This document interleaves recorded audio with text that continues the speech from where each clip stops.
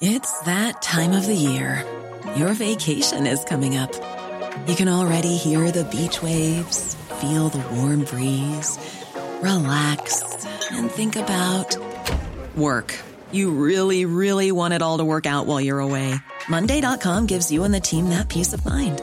When all work is on one platform and everyone's in sync, things just flow. Wherever you are, tap the banner to go to Monday.com. Many of us have those stubborn pounds that seem impossible to lose, no matter how good we eat or how hard we work out. My solution is PlushCare. PlushCare is a leading telehealth provider with doctors who are there for you day and night to partner with you in your weight loss journey. They can prescribe FDA-approved weight loss medications like Wegovy and Zepbound for those who qualify. Plus, they accept most insurance plans. To get started, visit plushcare.com/weightloss. That's plushcare.com/weightloss.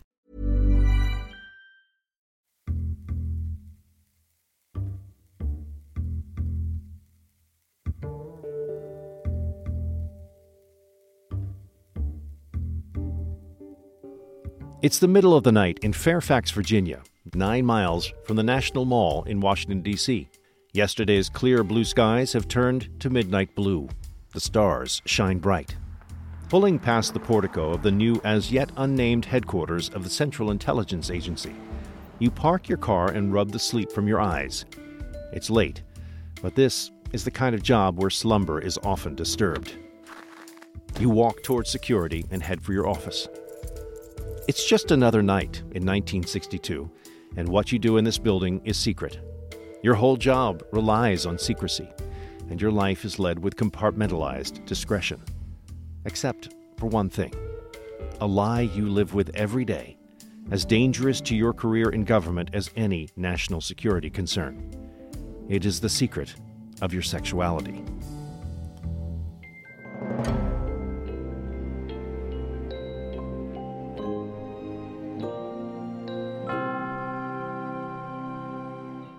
Hey everyone, welcome to another episode of American History Hit. I'm Don Wildman.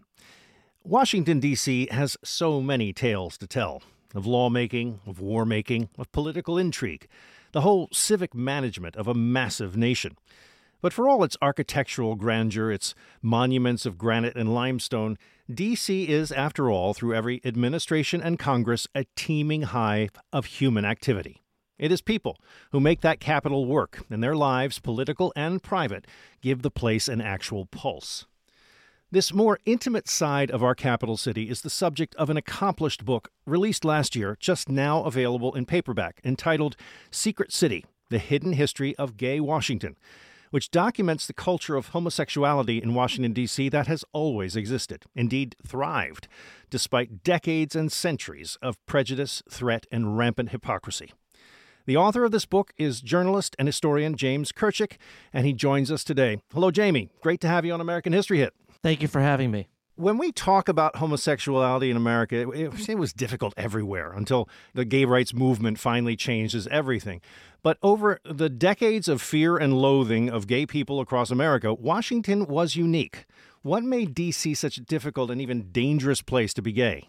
So around World War II, I would say homosexuality changes in the public imagination. Prior to that, it had been a sin, obviously condemned in the Bible. It was a medical condition, and many gay people were sent to mental institutions where they were lobotomized or castrated and subject to all sorts of medical torture and psychological torture. And it was also a crime in every state in the country. Mm-hmm. You could go to jail for gay sex or, holding a partner's hand in public. What happens around World War II is that homosexuality becomes a national security threat. And the reason for this is because there's a belief that gay people, because of this deep, dark, awful secret that they have, would go to any length to protect that secret, including divulge confidential, secret, government information to a hostile foreign power. It's prior to World War II. The United States doesn't have a CIA. It doesn't have national security. This whole concept of national security does not really come into being until World War II, when America has to become a global superpower. And it's around that time that gays are banned from the military. And there's this secretive obsession with national security and a fear that you cannot have gay people having access to government secrets. How ironic that such an international shift in our identity should have such an impact domestically. Yeah, absolutely. The book starts with FDR's presidency. Why is that? It's because of this reason, and it's because of the growing role of the United States in the world. And in fact, the first sort of gay political scandals in general happen during the Roosevelt administration precisely because of the war. And so the first one I write about involves his Undersecretary of State, a man named Sumner Welles, who was exposed as being gay to FDR. It didn't become public information, but he found out about this in 1940. So it was before the bombing of Pearl Harbor, and it's before World War II. And FDR is able to protect Welles, who's a very trusted confidant, and he wants to keep him in his job, even though he's exposed as being gay. But after the war begins, you then get senators who start threatening to expose this because they claim Welles is a national security threat. And by 1943, FDR is forced to ask for his resignation. Similarly, there's a scandal involving a senator, David Walsh of Massachusetts, who's exposed as having, or alleged to have been frequenting a male brothel in Brooklyn near the Navy Yard. And that allegation comes out in 1942, just a couple months after Pearl Harbor. So you have these two scandals that might not have happened otherwise, right? The justification for removing these men from office would not have been as strong were it not for the fact that America was involved in this very important global conflict. But even before World War II, right, you have the New Deal, which is expanding the federal government. There's just more people in D.C. Absolutely. And lots of young people, lots of single people coming in from all over the country. This has created a whole new kind of society in D.C. in all spheres. Yeah. But certainly a flourishing gay community takes hold. That was already there, but it gets even bigger. Plus World War II, of course, everybody goes around the world and starts seeing how other people live and how moralities are different elsewhere. It's a whole change that's happening that's certainly felt in that community. Yeah, I mean, it creates this paradox, right? Because you have, for many gay people, World War II it's been referred to as a national coming out moment. Yes. Because you have all these gay people from rural parts of America, and keep in mind, America was a much more rural country around this time, right? So you have all these people who are growing up gay in small towns and villages and farms, and they think that they're the only person in the world like that, right? And then they're thrust into this mass mobilization, and they meet other people like them. And so you have this group consciousness, really for the first time among gay people, begins to grow during World War II. Sure. And after World War II, you see some gay literature, you see the growth of gay subcultures in cities. Yet at the same time, and I would say it contributes to this societal fear after the war of homosexuality. Sure, of course. Because Americans are looking around and they're seeing, oh, there's these gay neighborhoods, there's these gay bars, there are these young men coming back from the war who they realize that they're attracted to people of the same sex. Plus you have the Kinsey Report that comes out in 1948, which is a major development, which reports that around 1 in 10 American men are homosexual. And that terrifies the country because no longer, are homosexuals just these rare specimens who are sick and depraved and hanging around in public parks, right? It could be the milkman. Sure. It could be your brother. It could be the school teacher, right? So it contributes to this sense of paranoia. Paranoia is still festering today, as a matter of fact. We call it the Lavender Scare. That's the general term for that backlash against all that new freedom that gay and lesbian people were feeling in America after the war. This starts to kick in, roughly speaking, around 1950 with the Cold War paranoia with the Soviet Union. So how was homosexuality viewed in the context of that conflict? So homosexuals were seen as both a national security threat for the reason I mentioned earlier, and that they were seen as being liable to blackmail. But they're also seen as being potential communists because, like communists, homosexuals are, revolutionary. They despise bourgeois mainstream American values. They live in secret, just like communists do. Mm-hmm. You can't necessarily spot them. You can't tell who they are. They can disguise themselves. They are loyal not to their own country, but to an international secret fraternity. And in fact, there's this term that some people developed called the Homintern, the Homosexual International, which was sort of a play on the Comintern, the Communist International, the alliance of international communist parties. Yeah. So homosexuals are seen as being part of this, far left-wing, radical, decadent group. And they become conflated with communists. So Joe McCarthy, Yeah. in 1950, he's accusing communists and queers of infesting the State Department, right? And so also, male homosexuals are often stereotyped as being effeminate and weak, and the State Department is accused of being effeminate and weak, and it's the diplomats in the State Department who surrendered Eastern Europe to Joe Stalin, right? It's the communists and queers in the State Department who allowed or even conspired to help Mao win the Chinese Civil War. So all of these defeats in the early years of the Cold War are laid at the feet of this nexus of, weak-kneed, lily-livered, effeminate lavender lads in the State Department. And yet they're everywhere. I mean, it's very common for gay people to be working in this federal government at the time. Yeah. It's fairly amazing to me, given the danger, that anyone would risk it. All the background checks, for one thing. I mean, you'd be sure to be found out, I would think, right? Yes, although many people were able to hide. And many people had to lead very secret lives. In fact, I read about some very high-level senior individuals who were gay and worked for the federal government. And the first national security advisor to the President of the United States, who worked for Dwight Eisenhower, a man named Robert Cutler, Bobby Cutler, was a deeply closeted gay man. And we didn't really find that out until long after he died, when his diaries were discovered. And he wrote about his love for a young man on the National Security Council staff. Roy Cohn, Joe McCarthy's chief counsel during the infamous Roy Cohn, right? Yeah. Was also a gay man, was able to protect himself. So you did have people who were able to protect themselves.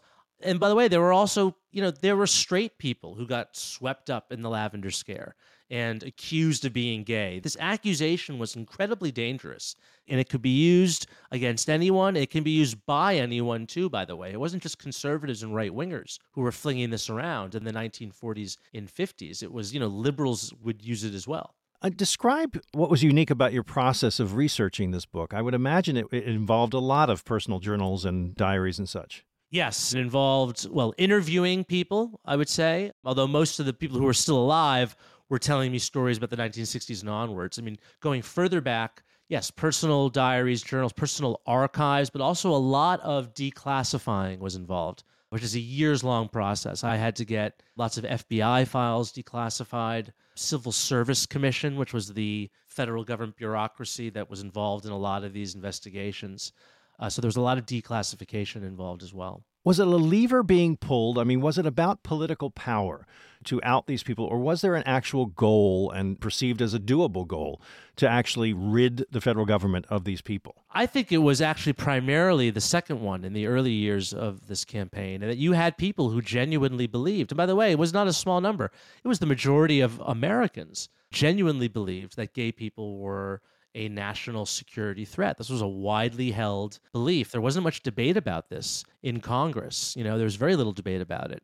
There was more agreement, by the way, on the issue of homosexuals in the federal government than on the question of communists in the federal government. Because there you had more liberal pushback against McCarthy saying, hey, some of these people that you're accusing of being communists are not communists. They might be liberals or left-wing, but they're not members of the Communist Party. There was nobody defending the right of gay people to hold a job in the federal government in the 1950s. Gay people had no friends, no allies in this fight, unfortunately. We've mentioned Joe McCarthy and Roy Cohn. How did he go about his business, and how did he hide the fact that he was gay through all those years? It was sort of an open secret. And in fact, in my chapters on the Army McCarthy hearings, which was the real end of Joe McCarthy, when he was accusing the Army of being infiltrated by communists. I mean, that whole episode was basically provoked by Roy Cohn's lust for another man, right? There was a staffer on the committee named David Schein who had been called up to serve in the military. And Roy Cohn very obviously had a crush on this guy. And he went to the wall to get him out of the military or to get him a special commission so he wouldn't have to serve.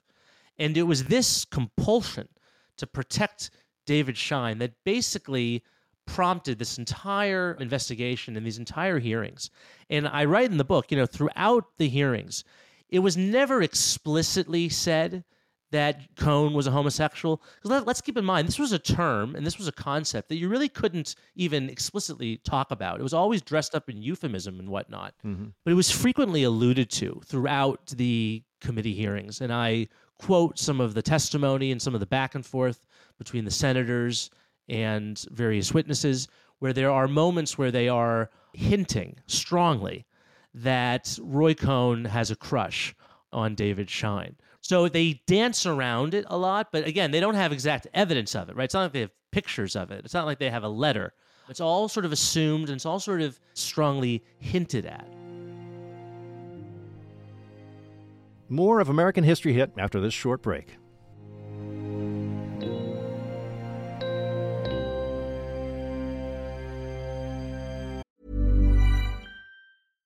One size fits all seemed like a good idea for clothes. Nice dress. It's a t-shirt. Until you tried it on. Same goes for your healthcare. That's why United Healthcare offers a variety of flexible, budget-friendly coverage for medical, vision, dental, and more. So whether you're between jobs, coming off a parent's plan, or even missed open enrollment, you can find the plan that fits you best. Find out more about United Healthcare coverage at uh1.com. That's uh1.com. It's that time of the year. Your vacation is coming up. You can already hear the beach waves, feel the warm breeze, relax, and think about work. You really, really want it all to work out while you're away. Monday.com gives you and the team that peace of mind. When all work is on one platform and everyone's in sync, things just flow.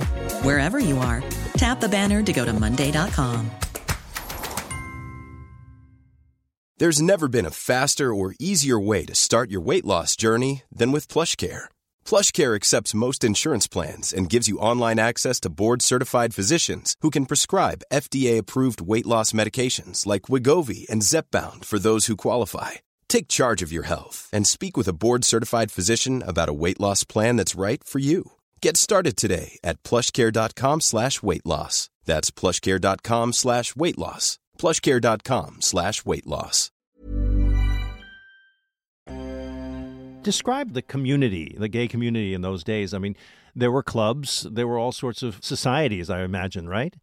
There were a handful of bars. A lot of the gay socializing, you have to remember, certainly among men, because homosexuality was illegal, it happened in public parks. It happened in Lafayette Square, which is the park directly across the street from the White House, which I think is, if you had to pick, one sort of physical location that encapsulates what my book is about, it's this, right? It's the fact that the number one cruising ground for gay men in Cold War Washington, and even earlier, was the park directly across the street from where the most important and powerful man in the world lives. Amazing. Right? That kind of encapsulates what this book is about. But men would be arrested, every weekend. The cops would come in and they would print the men's names and their occupations in the newspaper the next day. Oy. But there were a number of gay bars, and there's one sort of cute story that I tell. There was one bar that catered to both gay men and lesbians. And, the men would dance with men and the lesbians would dance with women. And then when there might be a knock on the door by the Vice Squad, all the gay men and lesbians would switch partners, right? So that you'd have lesbians dancing with gay men and vice versa. Excellent. So that when the cops would come in, they wouldn't see any evidence of homosexuality. So people had sort of creative ways of avoiding authority. You make the point, which I found fascinating, especially in the intelligence community, the defense and intelligence community, gay men, and to be clear, we are speaking mostly of gay men because in that era, of course, men had all the jobs. Yeah. But those men were particularly well suited for those jobs, weren't they? Because they had to live their lives that way with this sort of double identity. So this was the irony, right? That while the government is purging gay men in the State Department and in the CIA and in other fields, is the fact that gay men were better suited to be spies than anyone else, right? Because to be a gay man in mid-century America and earlier was to live a lie. It was to pretend to be someone else. It was to be able to pick up signals from across the room, to be able to talk to someone just with your eyes, right? To be able to speak a kind of coded language. And I read about a number of gay men who were actually spies in the OSS, the Office of Strategic Services, which was the predecessor to the CIA. Sure. And they were actually sort of able to get away with it, because during the war, everyone was needed, right? And so even though gay people were formally banned from serving in the military beginning at World War II, there were actually very few gay people who were expelled from the military. It's not until later that you get gay people being expelled in large numbers because, frankly, the government needed every warm body. They couldn't afford to kick out tens of thousands of homosexuals, right? So there are a number of gay people who contributed in some fascinating ways, and I detail one sort of espionage operation that was led by a gay man in Washington where they were spying on the neutral embassies of Vichy France and Francoist Spain in Washington, and he was recruiting all these handsome young guys to go in and seduce the secretaries so they could get the codes to break into these buildings.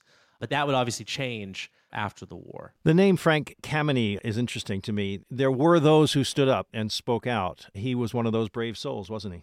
Yeah, Frank was the first federal government employee fired because he was gay to actually fight back, right? So in 1957, he's a young astronomer working for the Army Map Service. He's Harvard trained. He has a PhD. He's a very smart guy. And it's just 2 months after the launch of Sputnik. The Soviets launched Sputnik. So we're right at the height of the space race. Yeah. And he's called back to Washington. He's working at an observatory in Hawaii. He's summoned all the way back across the country, and he's fired on the spot because they have evidence that he's gay, right? And this shows you, by the way, just the obsession with getting rid of gay people, right? That even at the height of the space race, the federal government would rather fire a Harvard-trained PhD astronomer than use his talents in fighting the Soviets, right? Yeah. And up until this point, thousands of gay people had been fired, but none of them had challenged it, right? Because to challenge something like this, you have to put your name out there. You have to file a legal complaint. You have to publicly identify yourself as a homosexual. And to do that in the 1950s in America was social and professional death. Yeah. And Frank had the courage to say, you know what, this is wrong. I am no less competent than anyone else because of my sexual orientation. I'm going to fight this. And unfortunately, he didn't win. I mean, he appealed it. He tried to get his case before the Supreme Court. But I would say over the long haul, he won because he founded the first real sustained gay rights organization in America, the Mattachine Society of Washington, D.C. He launches the first protest outside the White House for civil rights for gay civil rights in 1965. So that's 4 years before the Stonewall Uprising in New York. He's organizing protests outside the Defense Department, the State Department, the White House. And he's instrumental in getting the American Psychiatric Association to remove homosexuality from the list of mental disorders in 1973. Wow. He is instrumental in getting the federal government to remove the ban on gay people serving in the federal civil service in 1975. And he's really, it's been said of him that he was the Rosa Parks, the Martin Luther King, and the Thurgood Marshall of the gay rights movement, all rolled into one person. Amazing. So his story is one that I tell in the book. And yet I have never heard of that man's name. That's incredible. Yeah. The book basically moves through the chronology of all this from era to era, the story of gay Washington against the backdrop of all these Washington events. We finally get to the 80s with Ronald Reagan, who I was gobsmacked to find out people had suspected was gay. I had no idea. Yeah, it all dates back to his involvement in Hollywood, as an actor. Yeah. And there were a lot of gay people in Hollywood, dating back to the beginnings of the film business. And in fact, there's an anecdote in his memoir that he wrote when he was running for governor about a movie he was starring in with Bette Davis in the 1930s. And the director of the film, who was gay, basically wanted him to play this role as if he were Bette Davis's gay best friend. The way Ronald Reagan described it in his memoir was, he wanted me to play this fellow as if he was the sort of guy who could hang out in the ladies' dressing room and dish with the girls while they got dressed, right? Which is a very kind of long euphemism for describing a gay role. So he was very sensitive about this. His campaign aides were very sensitive about it. And then, soon after becoming governor of California, in 1967, there's a gay scandal in the Reagan administration where it's alleged that there was a kind of gay cabal working in the governor's office, and he fires two of his aides who are accused of homosexuality. So there's a real kind of sensitivity about this, I think, coming from California. It's a more kind of liberal environment. The Reagans had a lot of gay friends, by the way. Sure, yeah. In Hollywood. Nancy in particular. In fact, there's a page in my book in the photo insert. It's just Nancy and all of her gay friends, and it's called All the First Ladies' Men. Yep. And she was surrounded by gay men, right? So when he's running for president in 1980, there's this scandal that I uncovered that was never written about before, where the Washington Post investigated these allegations that Ronald Reagan was being controlled by a right-wing network of homosexuals. Interesting. And there was a potential thread in this story that maybe Reagan himself was a homosexual. It was unclear, but the Post was presented with some allegations by a group of liberal to moderate Republican congressmen who wanted to stop Reagan from getting the nomination, the Republican nomination in the summer of 1980. And Ben Bradlee, the legendary editor of the Washington Post, assigned a team of his crack investigative reporters, including Bob Woodward, to track down these rumors and investigate it. And they ultimately found that while, yes, there were a number of gay men who worked for Reagan, to say that they were part of some kind of nefarious cabal, there was no evidence of this. And it was also unclear whether or not any of these men would have had jobs in a potential Reagan administration where they would have a security clearance. So the Post ended up not publishing this story, but I found the notes from the investigation in Ben Bradlee's personal paper collection. Amazing, yeah. We're lucky now to look back on this with some whimsy. I mean, but the gravitas of this is undeniable. I mean, these were really, really serious times, and really good people were treated very badly. There are stories of many suicides. I mean, it's rather heartbreaking, isn't it? Yeah, absolutely. I mean, one story I tell, which I also discovered, a very heartbreaking story, was of a man named Robert Waldron, who was an aide to Lyndon Johnson, a very close aide. He's what they call in political terms the body man, and he's the guy that you see behind every politician who's like carrying his bag and making sure he shows up to the meeting on time. That's what he was for LBJ, beginning from his time as Senate Majority Leader.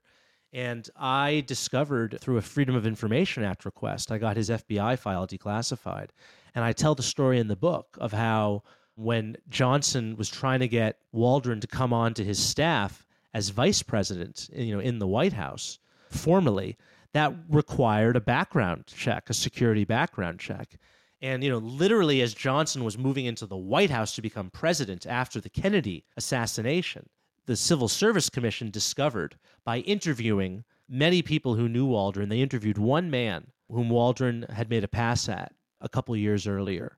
And then they had the evidence that he was gay. They presented it to LBJ's staff, ironically to a man named Walter Jenkins, who was also gay and would be exposed in his own very public scandal a year later. But this information led to Waldron being, kicked out of the White House. His White House pass was revoked. His political career was over. And it's a very tragic story. And there's so many more like that. I tell this one in detail because it had never been told before. And it involves someone who was very close to a very powerful man, to the President of the United States. Mm-hmm, yeah. It's such wiggly stuff. I was watching an appearance of yours on YouTube, and you took note of the whole possibly apocryphal story of J. Edgar Hoover's cross-dressing and all of that stuff. Indeed, I was interviewing not too many episodes ago Beverly Gage about her book. We got through the entire episode without even mentioning it, which was like astonishing to me, given the fact that I, grew up in a time when everyone was talking about that. It's really died off, but that's how the smears happen, isn't it? I mean, you don't know who is or who isn't, and it's all sort of, that's what I meant about levers being pulled and using this as just yet another tool in the toolbox to get what you want. Well, that's the thing, right, is that the evidentiary standard for this was very low. Mm-hmm. And you could just put out a rumor, and it could destroy someone's reputation. Yep. You didn't need evidence, right? It could just be, well, we heard he had a thing for boys, or he walks with a slight mince in his step, or sure, he's a bachelor, right? And it's not like other crimes like murder or theft, where there's an evidentiary record, like there's an arrest record, right? With the accusation of homosexuality, it just has to be in the ether, mm-hmm, and it could really damage someone. I mean, I talk about Jack Kemp, who was a well-known congressman and ran to be vice president with Bob Dole. He was implicated in that scandal I mentioned among the Reagan staffers in 1967. He was alleged to have been present at an orgy at a timeshare house in Lake Tahoe.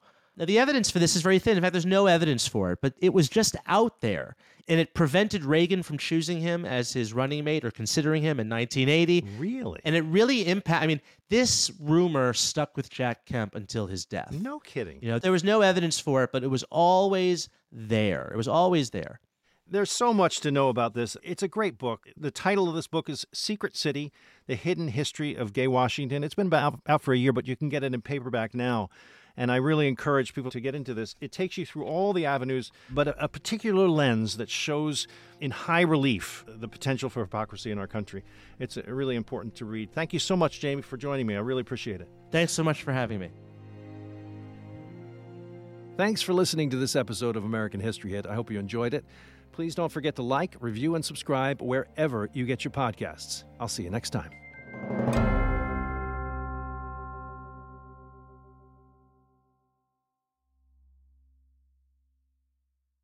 Thank you for listening to this episode of American History Hit. Please follow this show wherever you get your podcasts. It really helps us, and you'll be doing us a big favor. Don't forget, you can also listen to all these podcasts ad-free and watch hundreds of documentaries when you subscribe at historyhit.com/subscribe. As a special gift, you'll also get your first 3 months for just $1 a month when you use code American History at checkout.